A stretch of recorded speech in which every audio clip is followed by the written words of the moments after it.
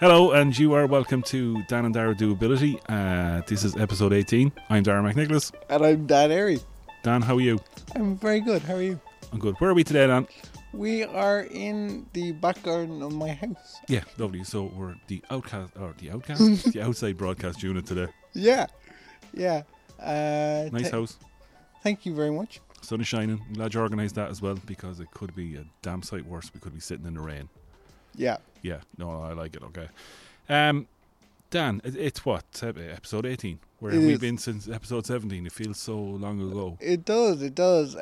So we've been quite busy getting things sorted. Yeah, college finished.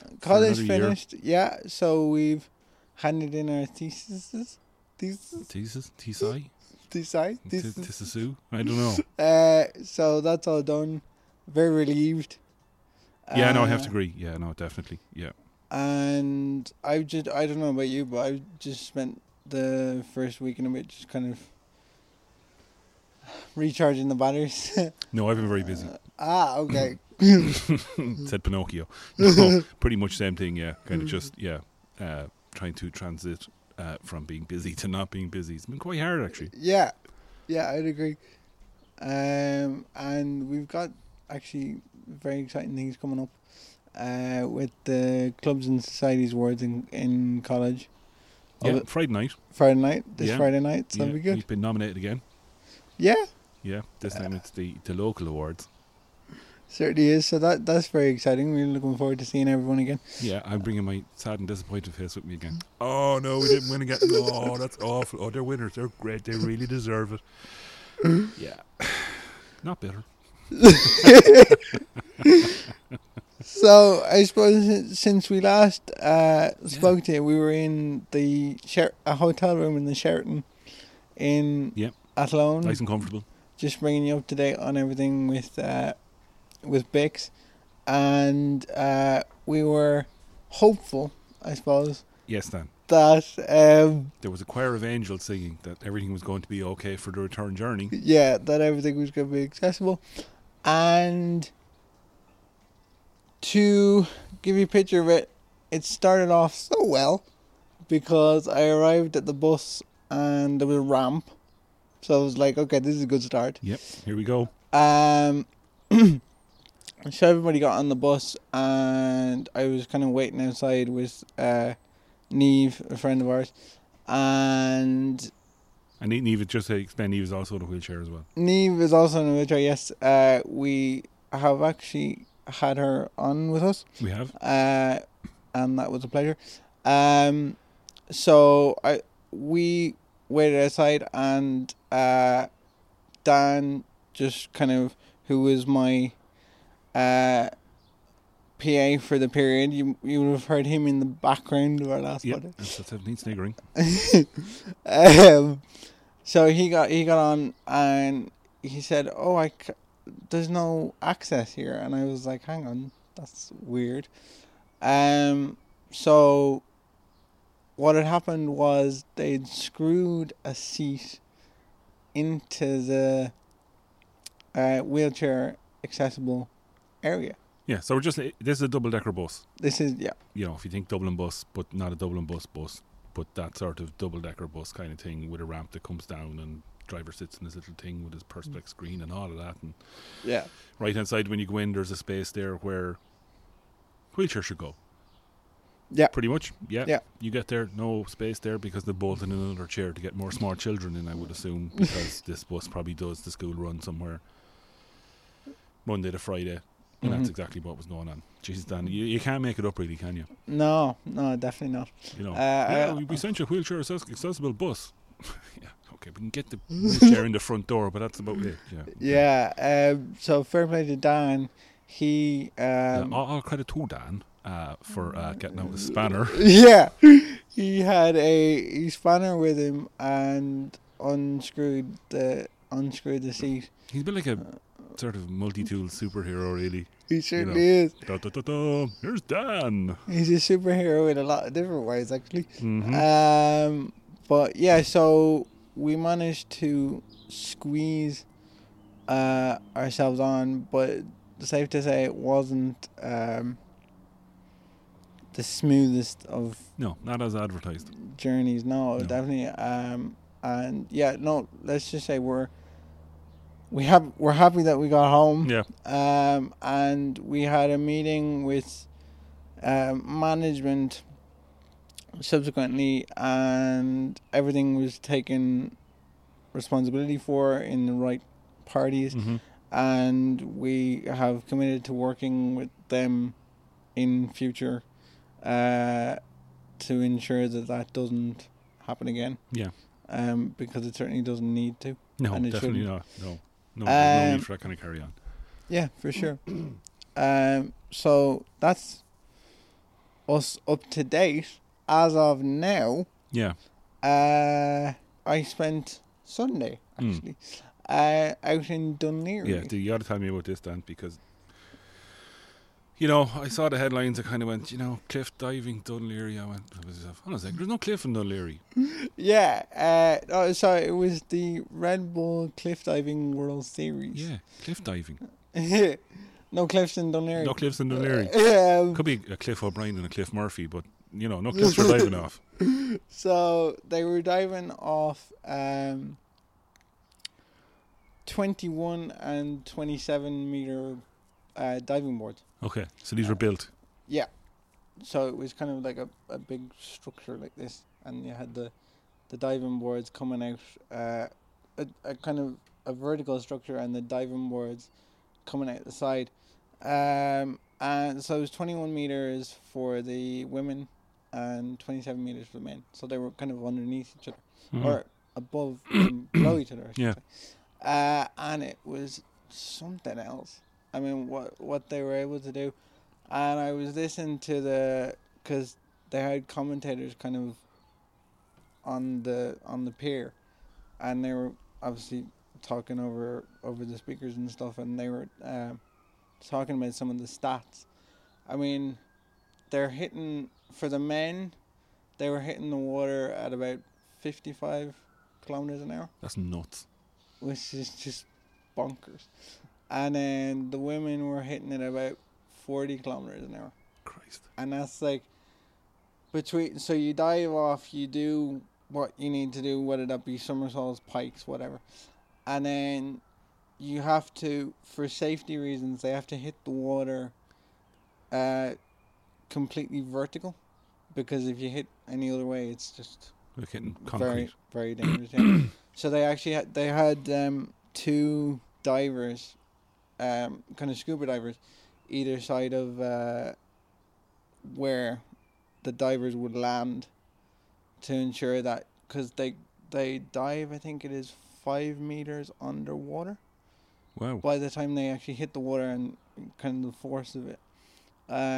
So just to make sure that everything is okay once they get back up, and make sure they're not in trouble. But just taking that on its own was something else. It was very cold, but thankfully they did have it was dry. Yeah. So and they had to deal with some winds of about, I think it was 44 kilometers an hour, something like that. That could blow you off on the way down, really, couldn't it? Yeah, at like 27 meters high and 21 meters, so it was something else. But for me, come on, talk about access to it. Yeah, for me, from an access point, it was actually brilliant. Right. You could see everything that was necessary. Did you take the dart? No. You drove in? Yeah, I drove in, yeah. And so it was kind of, there was a wheelchair kind of platform on the pier. Right. So it was kind of like one of those concert platforms where you just kind of roll up the ramp, and then there's kind of sections of seating and stuff. And the views were absolutely perfect. And it was actually a screen to our left, massive big screen, which was perfect because you could see everything. Because the way the platform worked was that you could see the divers dive, but you couldn't see them hit the water. Okay. Just the way it worked.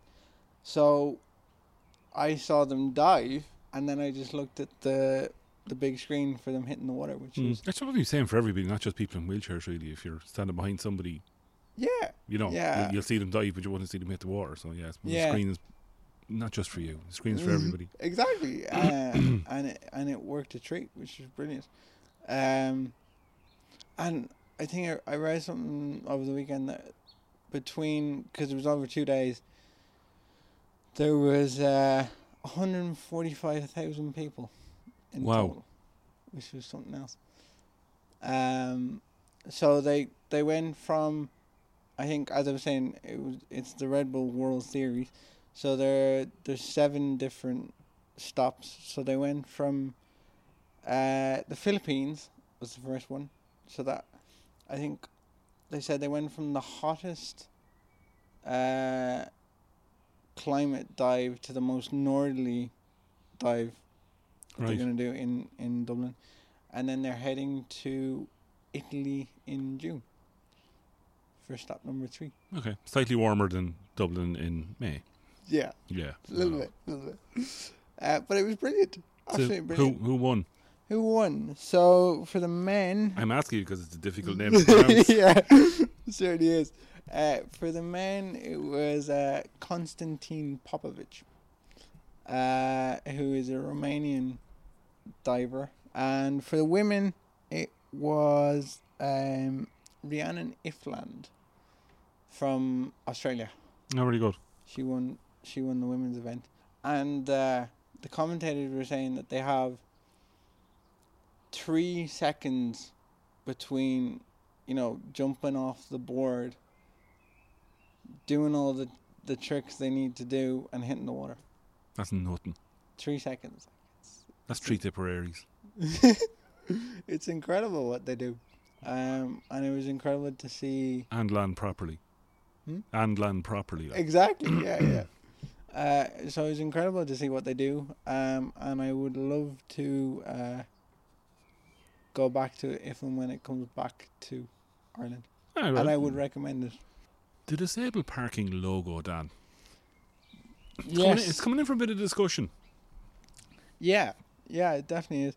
So this comes from an article in the Journal from a guy called Benat Broderick, who is arguing that we need to. This is from the headline in the article. It says we need to change the disabled parking logo so people stop telling me that I'm not disabled when I am. So to give you a bit of context on this, Benat has cystic fibrosis. So cystic fibrosis is a genetically inherited disease that primarily affects the lungs and pancreas. And it says here that Ireland has the highest rate of cystic fibrosis in the world per capita, and more than 1,400 people here suffer from it. Basically, his argument is he's saying that he often gets chest infections due to my condition, and when I do, I get very breathless, so I can't walk as far as other people. So he struggles with breathing, especially when he gets infections and things like that.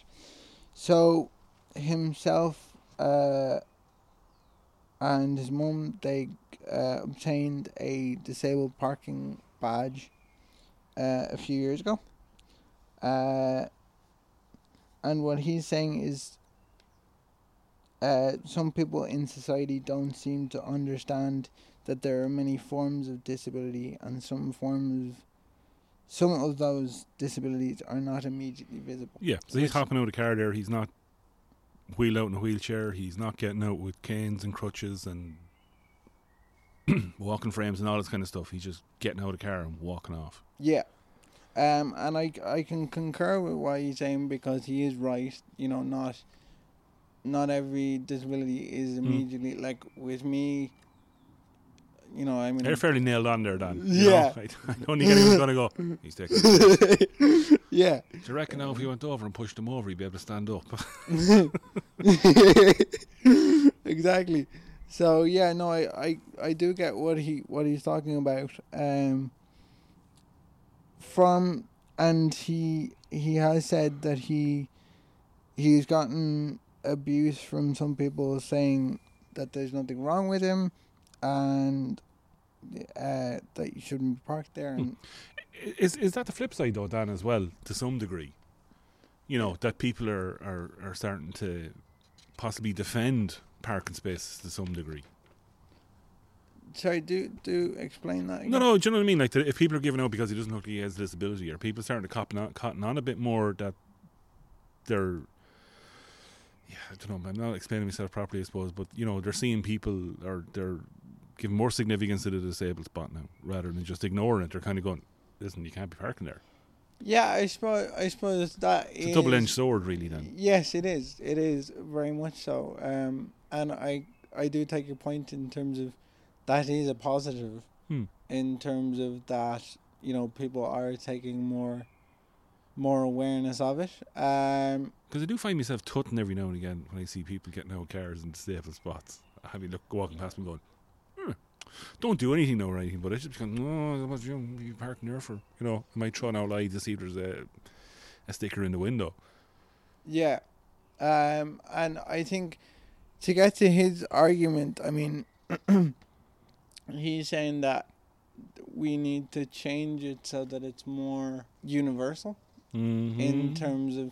So I was thinking about this over the weekend, and like maybe if it was like instead, because I do understand from that point of view in that the disabled spaces at the minute are specifically kind of, well, not specifically, but they are clearly like, you know, the badge is a wheelchair. It's a wheelchair, yeah. Yeah. Maybe if there was like, I don't know, you had the same badge but it was like a D instead or something along those lines. So it was more encompassing kind of thing that. Yeah, we're not kind of inclusive mad though, Dan. Well, I suppose does not just do the job there. It's fine. Yeah, I mean, well, reading his story, I mean, like, it's tough on both sides because I can understand both sides because, one, he is struggling with cystic fibrosis and he wants to get on and live his life as much as he can. But then, from the point of view of people defending it, there, you know, it comes back to this kind of invisible disability kind of thing.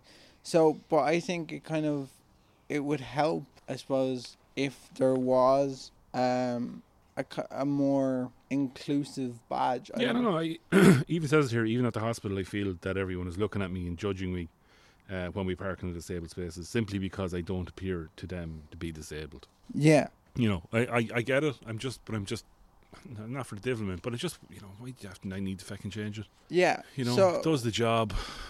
Yeah, no, I would agree with that in one sense in terms of, and I suppose from cost point of view as well, like in terms of. Yeah. But then I've argued against the cost before. But no, I mean, you get the sticker in your car. Yeah. You know, and that's it. You're done. Like, you know, why would people? You know, maybe people just need to be more educated about the possibilities that there are far more disabilities out there than meet the eye that actually merit. Yeah. You know, but we do call it the wheelchair space. Yeah. I think it kind of, when you see it on the signs, it does say disabled parking. That doesn't, like. Yeah, it's fine we see it in a sign, but if you see it on the ground, it's a wheelchair. Yeah. No, and that's what I'm saying, in that it needs to be kind of universal in that sense, in that if it says it on a sign that it's disabled parking, it needs to be on the ground itself. Yeah, but do we not risk though heading down the whole sort of equality rabbit hole? You know, the LGBTQT FM sort of type thing. You know, that everything has to be involved then. You know, cystic fibrosis is one thing. You know, whoever else sort of, well, we need to be represented here as well, and we end up with, I don't know, a Christmas tree full of stuff. Yeah, I mean, there is the kind of two sides to it in terms of there will be people that will try and kind of exploit it as well. Oh, yeah. So, and I've spoken a lot about this before in terms of it's like there's one time the one side of it in terms of people are defending the wheelchair spot, as you mentioned earlier on, which is incredibly important, but at the same time, in Barath's situation, let him explain himself. Do you know? But then, from his point of view, Why should he have to? Why? Yeah. Why should he have to? Exactly. You know, it's like if there's stickers in the car, it's fine. You know, you did send me that link of all the guys in the wheelchair standing up when Liverpool scored the goal. Yeah. Brilliant, absolutely deadly. You know, but not everybody in a wheelchair can't walk. Yeah. You know, they just possibly can't walk for a huge length of time or whatever. You know, just because you're in a wheelchair doesn't mean that you can't walk. Yeah. No, So, and I would testify that because I used to be able to walk. you're just not arsed anymore. You went, oh, just sitting down, Larry, I like it. Yeah, so I agree with you in that. No, it's we'd be interested to hear what you guys think in that aspect. I mean, I'm inclined to agree with you in terms of, you know, if you have the wheelchair, if you have, see, even there, it's like, if you have the wheelchair badge, if you have the disabled badge, you should be... Which has a wheelchair on it. Yeah. You know. So maybe it does need to be changed. Maybe it does need... Yeah, you know, maybe it just needs to be a big D or something, you know? Yeah, or, that's what I'm saying, yeah. You know, or something else, or... Maybe D would probably cover it, I suppose, really, because I can't think of anything else, really, that would... Maybe we come up with something that... Yeah, maybe we'll come up with something ourselves and change the world. We'll work on it and get back to you. Yeah. So next up we have... I found this article. It's another article, actually, from the journal. And it's to do with a nightclub event in Galway that is specifically for people with intellectual disabilities, which is brilliant. I think this is class, then. So this is all about Bounce, which is a club night for adults with intellectual disabilities in Galway, is coming to Dublin.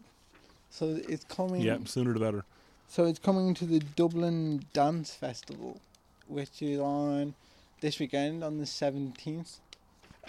So all of the DJs and VJs, as it says in this, performing have intellectual disabilities and have been learning their skills through a DJing workshop organised by That's Life, which I just think is absolutely brilliant. Yeah, that's class. That is pure class, then.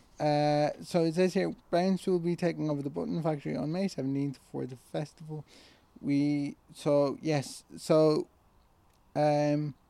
According to Andrew Maddy from That's Life, they've said that we've been trying to put on music events for people with intellectual disabilities for many years, and one of the main manifestations of that was Club Tropicana, which was a yearly clubbing and live music event. He said he and the team at That's Life wanted to create more opportunities for people with intellectual disabilities to get out and socialise, and for the DJs to have a chance to perform other than at one yearly event. And he's saying as well that there was a lot of pressure from people saying we want a lot more events like this to go to, which is absolutely brilliant. No, it is.